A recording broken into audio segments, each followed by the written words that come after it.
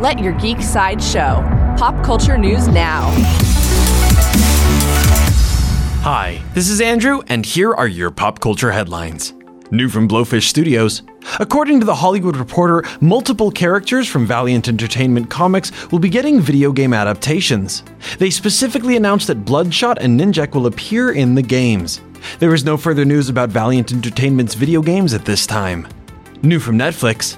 Next year, Adventure Time's Pendleton Ward and comedian Duncan Trussell will premiere a new adult animated series called The Midnight Gospel.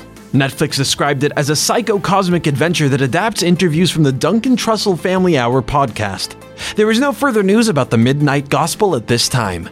Also from Netflix teased a first look at their upcoming series, Lock and Key. The short teaser shows a burning room before transitioning into the show's logo with a caption that reads, "Sometimes the secrets have to burn." The Netflix series Lock and Key will premiere on February 7th, 2020. Coming soon from Marvel. According to actor Charlie Heaton, known for his role as Jonathan Byers in Stranger Things, the New Mutant movie is still coming out. The New Mutants film was supposed to come out in 2018, but there have been multiple delays and pushbacks. Heaton claims that the movie will premiere in theaters in 2020.